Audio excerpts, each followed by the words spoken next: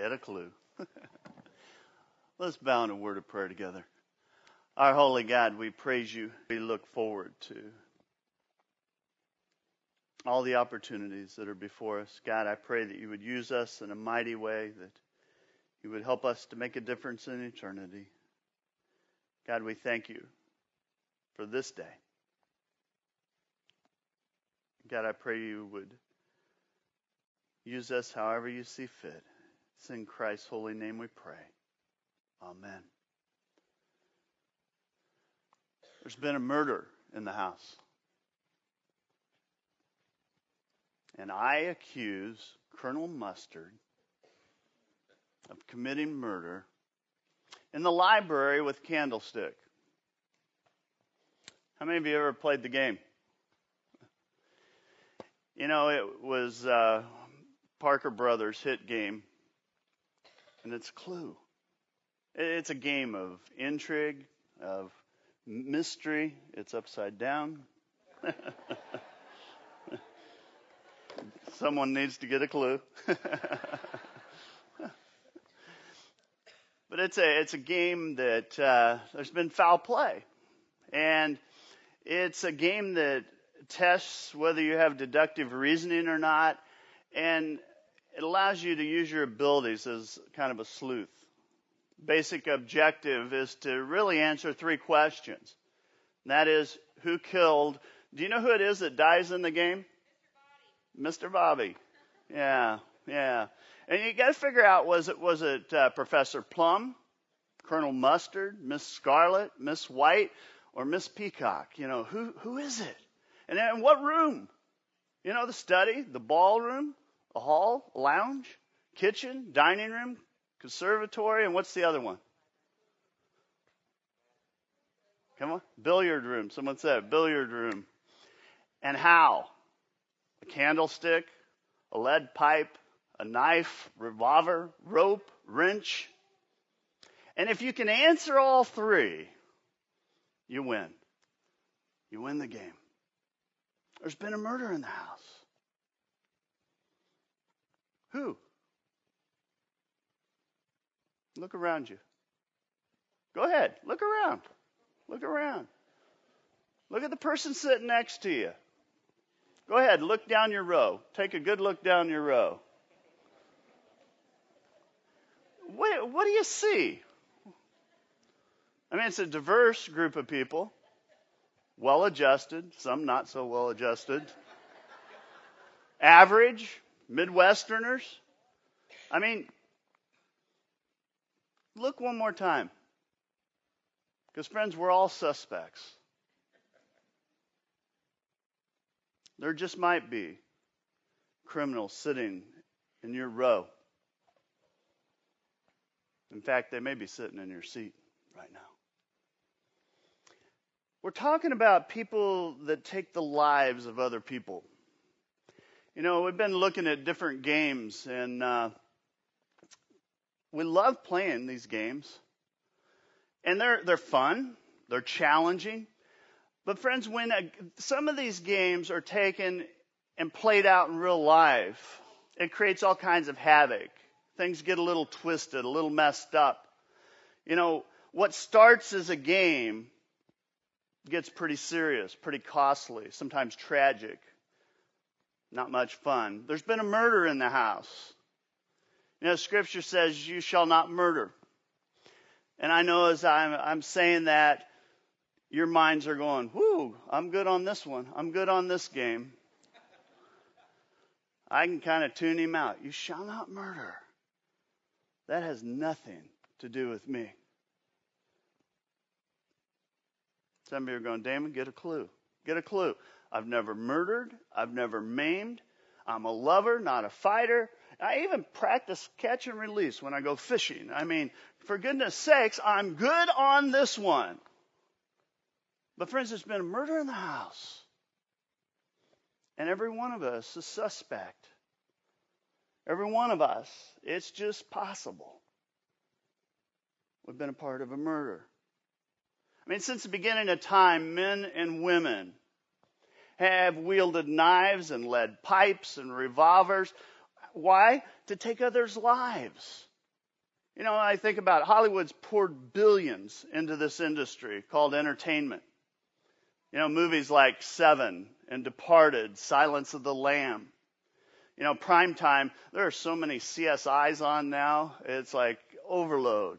New Amsterdam, Bones, all those things making murder entertainment. We act out violent tendencies in games like Mortal Kombat, Killer Instinct, Grand Theft Auto, one of the biggest sellers. You run over pedestrians and innocent people, hunt down the enemy, dismember and tear them apart. And as you leave that screen going red, those that are into games, you're loving every moment. There's just something about death, something about murder, something about killing that intrigues all of us. It captivates us. And it's obvious when God said, you shall not murder, he was saying you don't have a right to take another person's life. We're made in the image of God wonderfully. We're the crown jewel of creation.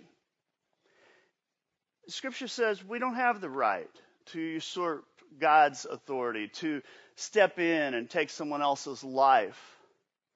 The word murder in Hebrew, it means wrongful killing. And it's important you grasp that, because this is different than capital punishment or war or self-defense. That's another issue for another day. But those precepts and those principles are talked about in Scripture. But we're talking about wrongfully killing, wrongfully causing the death of someone else. There's been a murder in the house. First homicide, Genesis 4. Cain, he's jealous of his brother Abel. And God saw what was going on. And it's interesting if you read the story, because God saw Cain's frustration.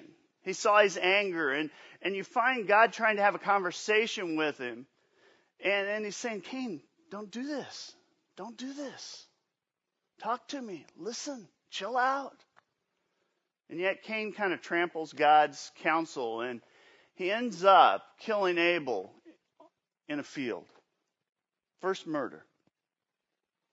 God knew about it. God knew when it happened. He knew who, he knew where, and he knew how. And it's, as you read that story, it is truly, truly fascinating, because afterwards, God goes to Cain. And he says, where's your brother Abel? And I love Cain because he kind of plays clueless at this point. Well, I don't know. Am I my brother's keeper? And God clues in on him big time. He says, you killed your brother in the field. You got blood on your hands. You're a marked man. And it's a sad, sad, sad story. Thou shalt not murder, obviously. Interpretation to willfully take someone else's life the wrong way.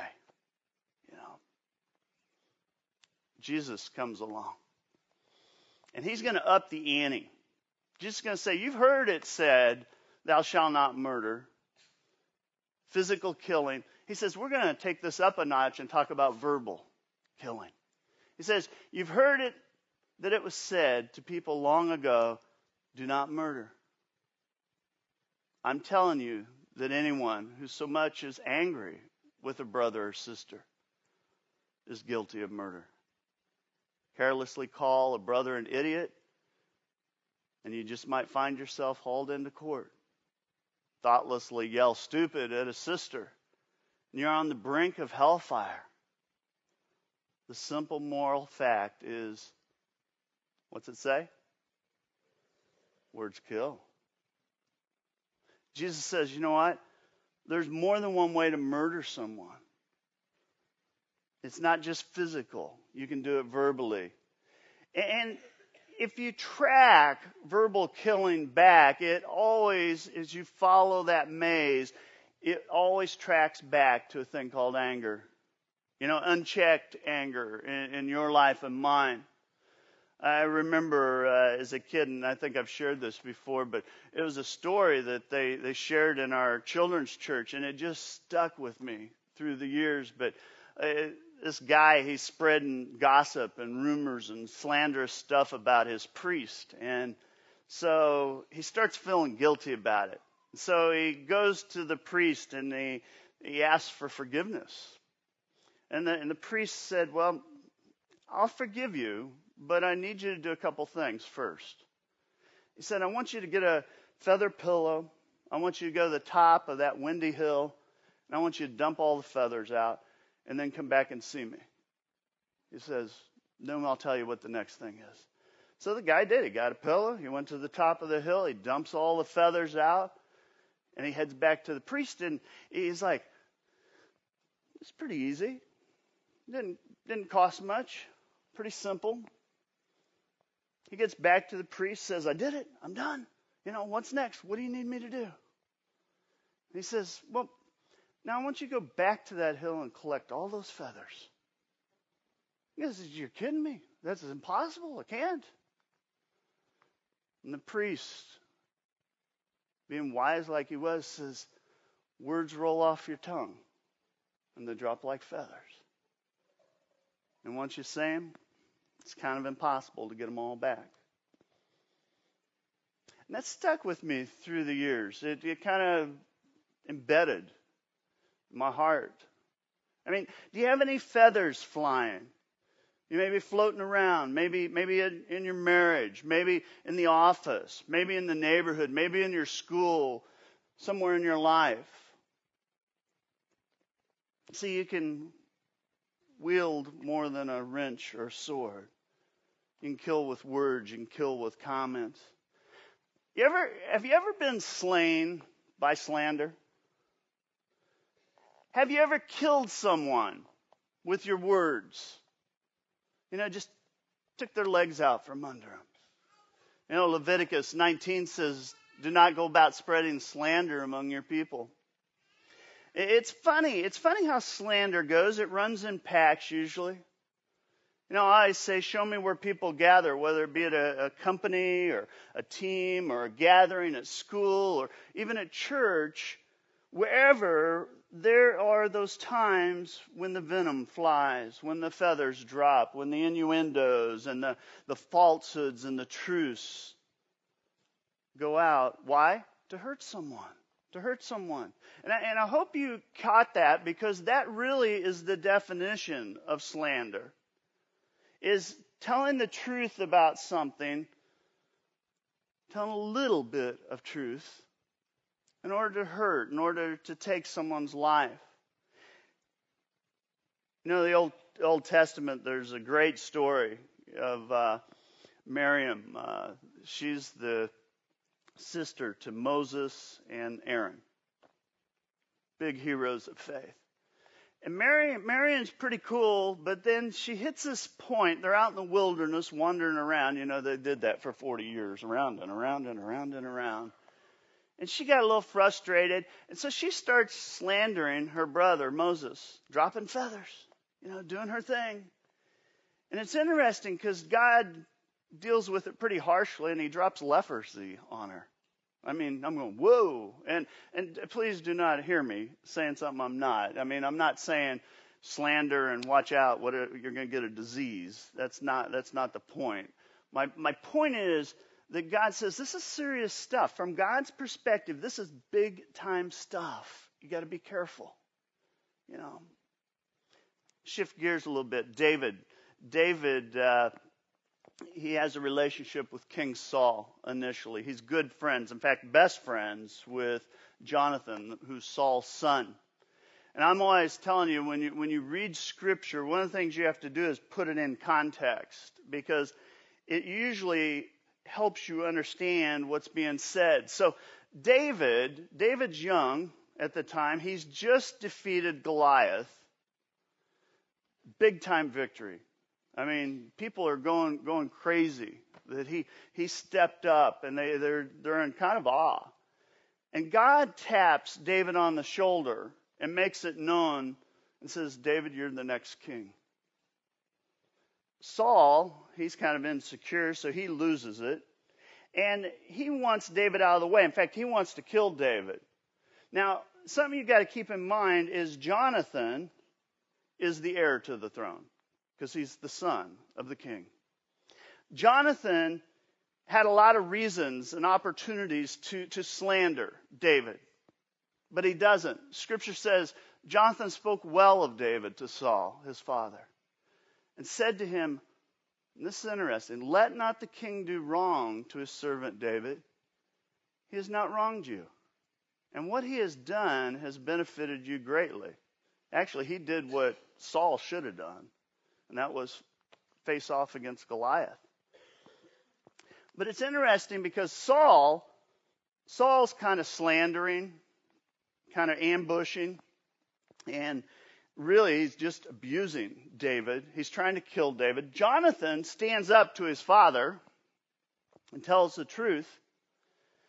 And I think of all the people, Jonathan is the one that you would expect to slander David.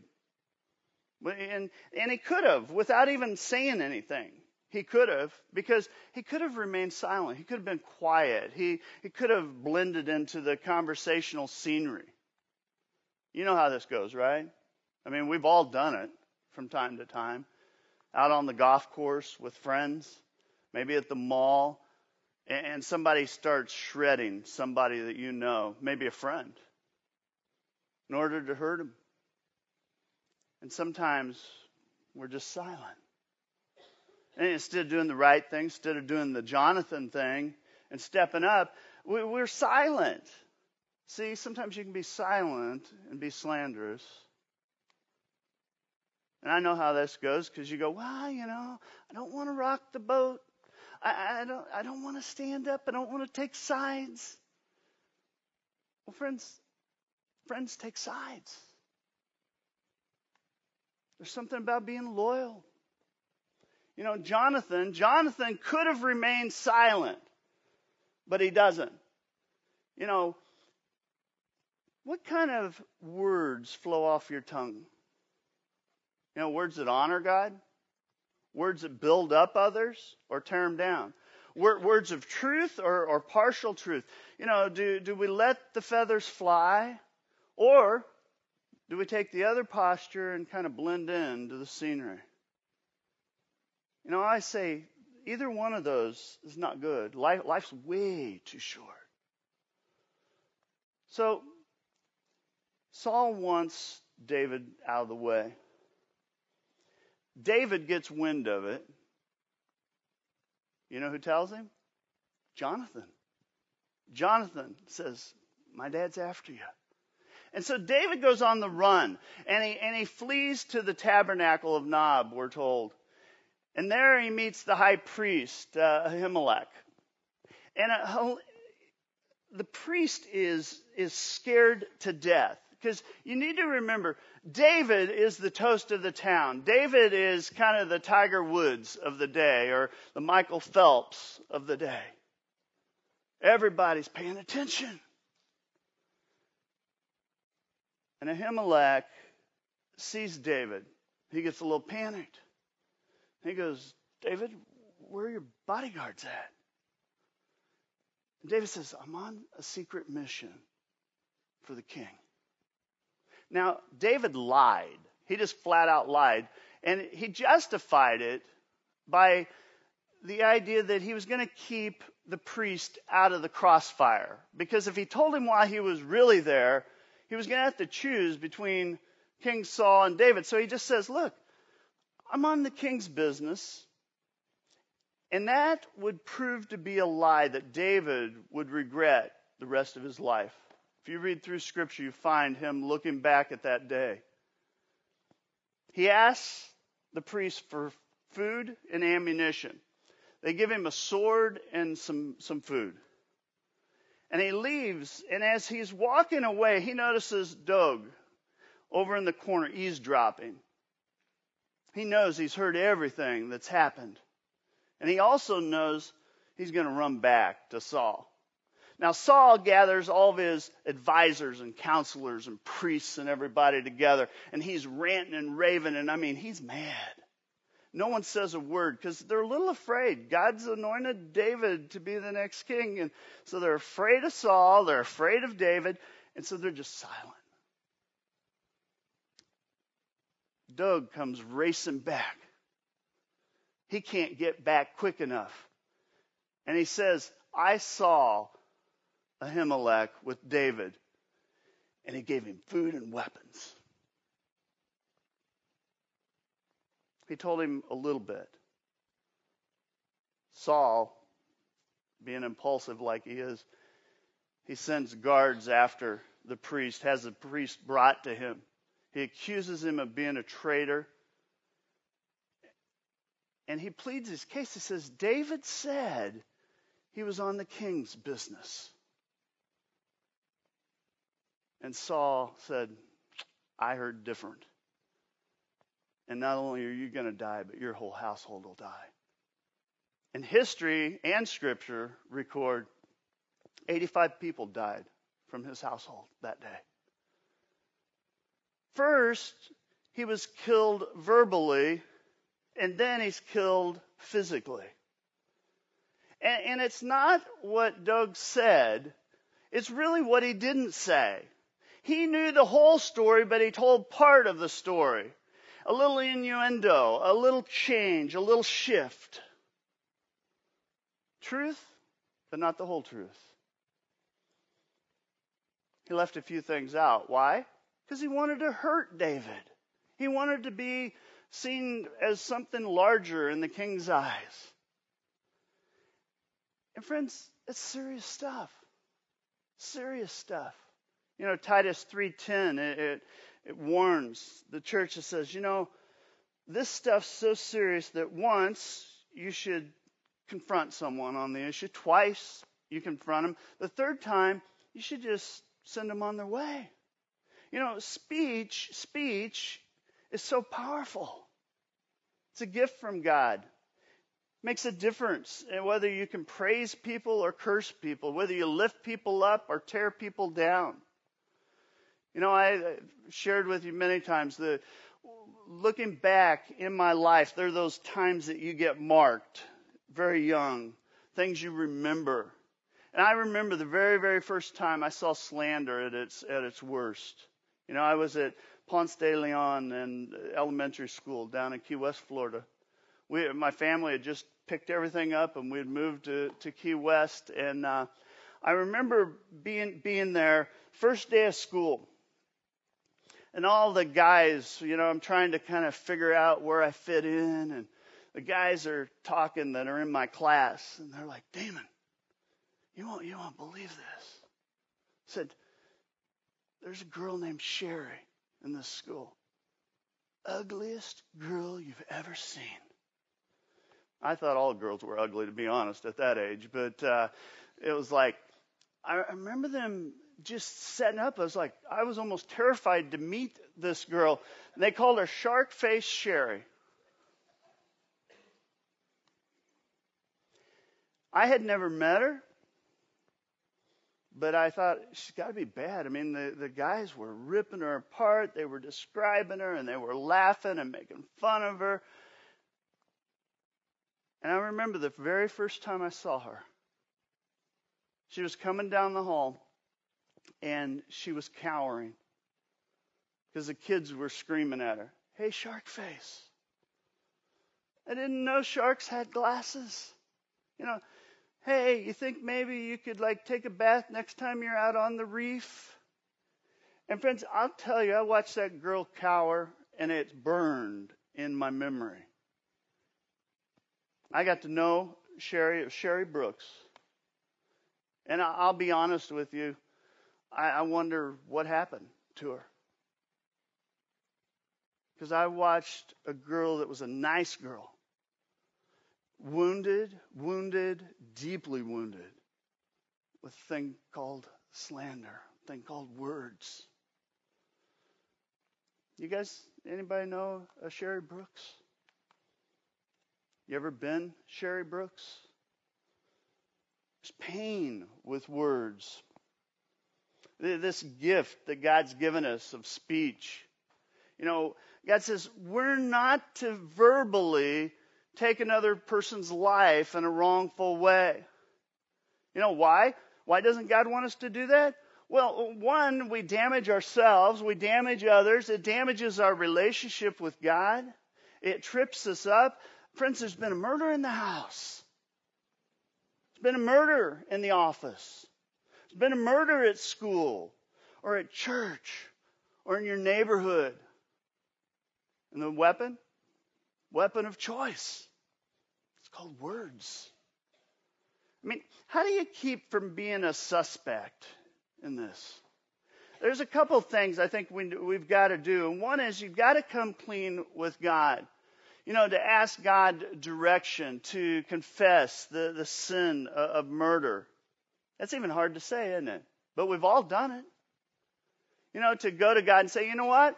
I murdered so-and-so in the restaurant and I was with so-and-so when I did it. I murdered so-and-so at the gym or at my house or in the backyard talking to my neighbors, and I did it with my words.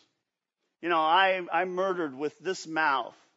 I slandered other people.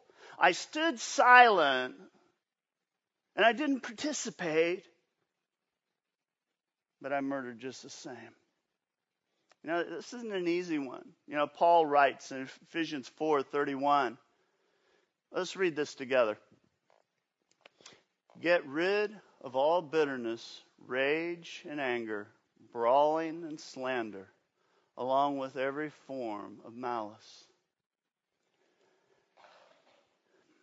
There's more than just saying to God, okay, I give up. All right, I'm guilty, no more. I mean, there's really work that needs to be done in all of us. And I'll be honest, usually something we've been a part of for a long time, we don't change overnight. Repentance in a moment, it usually doesn't take a long-lasting effect. The fact is, you usually have to work at it. You have to strive at it. You have to come clean. And then you have to analyze your anger. I think it's very, very important. I mean, the maze of murder always goes back to a thing called anger. Back to the story of Cain and Abel. God tries to intervene with Cain. And if you read the story, he wants him to analyze his anger. He wants him to confront it. He wants him to take it on head on. And basically, Cain elbows God out. And he just kills his brother. And so he's got all this rage and this anger and this frustration and jealousy and whatever else was going on. And God's going, I know what you're feeling. I want to help you with this. And I truly believe that if Cain had paused and finished that conversation with God, that God would have helped him with the anger, that he wouldn't have killed his brother, that things would have turned out very, very different. I mean, he just wouldn't have went there. I always tell people, when you have those moments where your tongue's about to turn loose, pause. Go read the Psalms. The Psalms are a great place because it's really people like you and I that wrote the Psalms. So many times the Psalms start off with, the person's anger, or they're kind of picking a bone with God or yelling at God or whatever, God, get them, take my enemies out, wipe them off the face of the earth, destroy them or whatever. And what's interesting, if you read each chapter, it may start that way, but it does a 180 at some point. It takes a 180 in some place in that text. The psalmist Asaph, he wrote a lot of the very distasteful psalms, the ones that you read and you go, ooh, there's a lot of bitterness in this. And he just vents. And you'll read the first few verses, and he's just unloading, and he wants people dying, and he wants them to die a painful death. And then it's interesting because you get to the end of one of his rants and raves in chapter 73. And he writes this. He says, when I thought how to understand this, it was too painful for me. You ever been there? Just whatever it is you're going through is too painful to even deal with hardly. But here's the key. He goes, until I went into the sanctuary of God And then I understood their ends. Conversation with God. He does a 180. It happens over and over and over again through the Psalms. I've seen it in life. It's been my personal experience. I think sometimes people think, well, as a pastor, never lose your cool and, never let them see you sweat, that kind of thing. And I go down to my office and I have those conversations with God. And I rant and I rave. I know it's hard to believe, right? But I do. And it's interesting because after I kind of get it off my chest, then God says, why don't you come in the sanctuary? Why don't you come in my presence? And then God begins to do work in me, and that's where it needs to happen. And I find that I walk out of that office very different than the way I go in.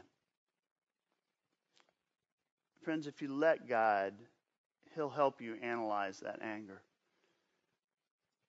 You don't want to be a suspect. One of the things you have to do in life is watch your words, watch your comments, watch your slanderous remarks, watch the things that you say, the things you don't say.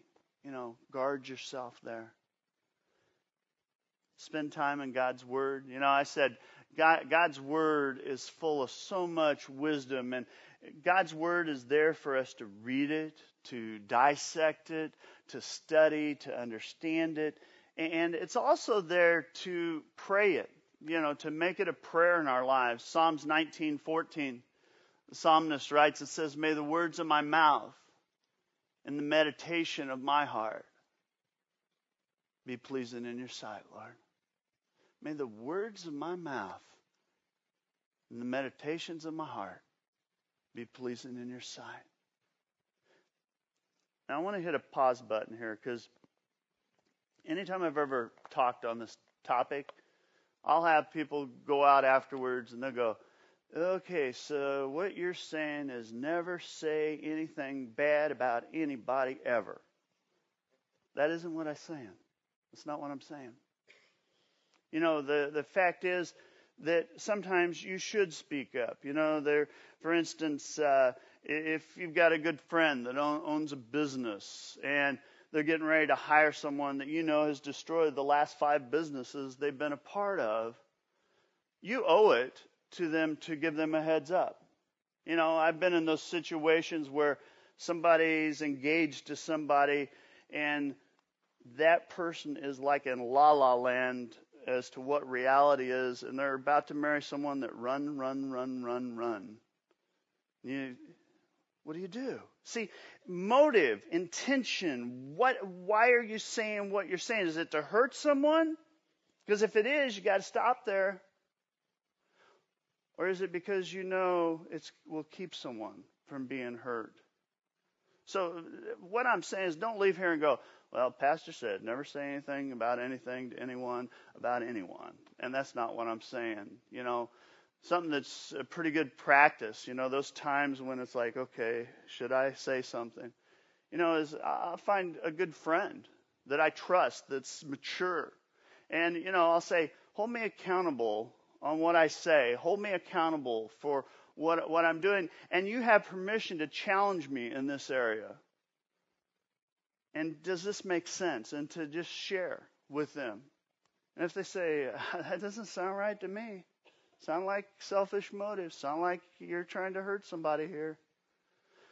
Paul says, get rid of all bitterness, rage and anger, brawling and slander, along with every form of malice. Be kind and compassionate to one another, forgiving each other just as Christ forgave you. If you've been killing someone with your words, first you got to own it. You just got to own it. You got to come to terms and say, that's what I did. You need to confess it to God. You need to ask God to give you the strength and the courage to go talk to that person. Ask them to forgive you. And just put it out on the table. In other words, what I'm saying is try and make things right. Now, understand, you may not be able to make things right. You may not be able to repair the damage that's taken place. You may not be able to repair the relationship, but you try and get things clear at least. And I know, as I'm saying, some of you are going, but I've been a victim of this stuff. And what I would say to you, loud and clear, is you got to let it go. You got to let it go. I mean, you can go to the person and try and clear the air. You need to forgive them. Even if they didn't ask for it, you need to forgive them. And I know as I'm saying that, some of you are going, if you knew what they did, they don't deserve it. They might not. Probably don't. But you still got to forgive it. You got to forgive it. Why? Forgive each other just as Christ forgave you. See, we don't deserve God's forgiveness, but God gives it to us anyway. And friends, nothing will tie you up more than when you're not willing to forgive, even if the person doesn't deserve it. In fact, that's usually when it gets really ugly. Now, most of you know I love playing hoops. I mean, I love basketball. And a lot of times people don't know I'm a pastor, and I get playing ball, and afterwards they go, what do you do for a living? I said, well, I'm a pastor. And they're like, oh, and you play like that, because I get pretty rough, I get in people's face. And I'm pretty aggressive. But sometimes the guys get talking trash. Sometimes they challenge calls, and sometimes things get just out of hand. And then finally, someone gets teed up, technical foul. And what I'm wondering today, is God calling a technical foul on you? Are your comments killing somebody in the kitchen? Technical. Are something you're saying killing somebody in the hall, or in the dining room, or in the study, or at school, or in the office, or at church? Technical. God says it's not acceptable. Make the Psalms your prayer. Psalms 19:14. This ought to be a prayer that we embed in our hearts. May the words of my mouth and the meditation of my heart be pleasing in the sight of the Lord. I would challenge you to give people the benefit of the doubt, to see the very, very best in people, not the worst. It doesn't take talent to see the bad things in people. Find the good things. Gravitate toward those. Watch the feathers that fly. Watch the comments. Watch what you say. Because otherwise,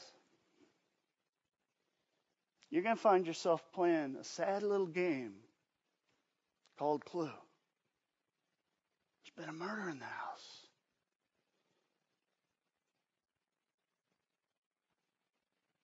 And it's been murder by words.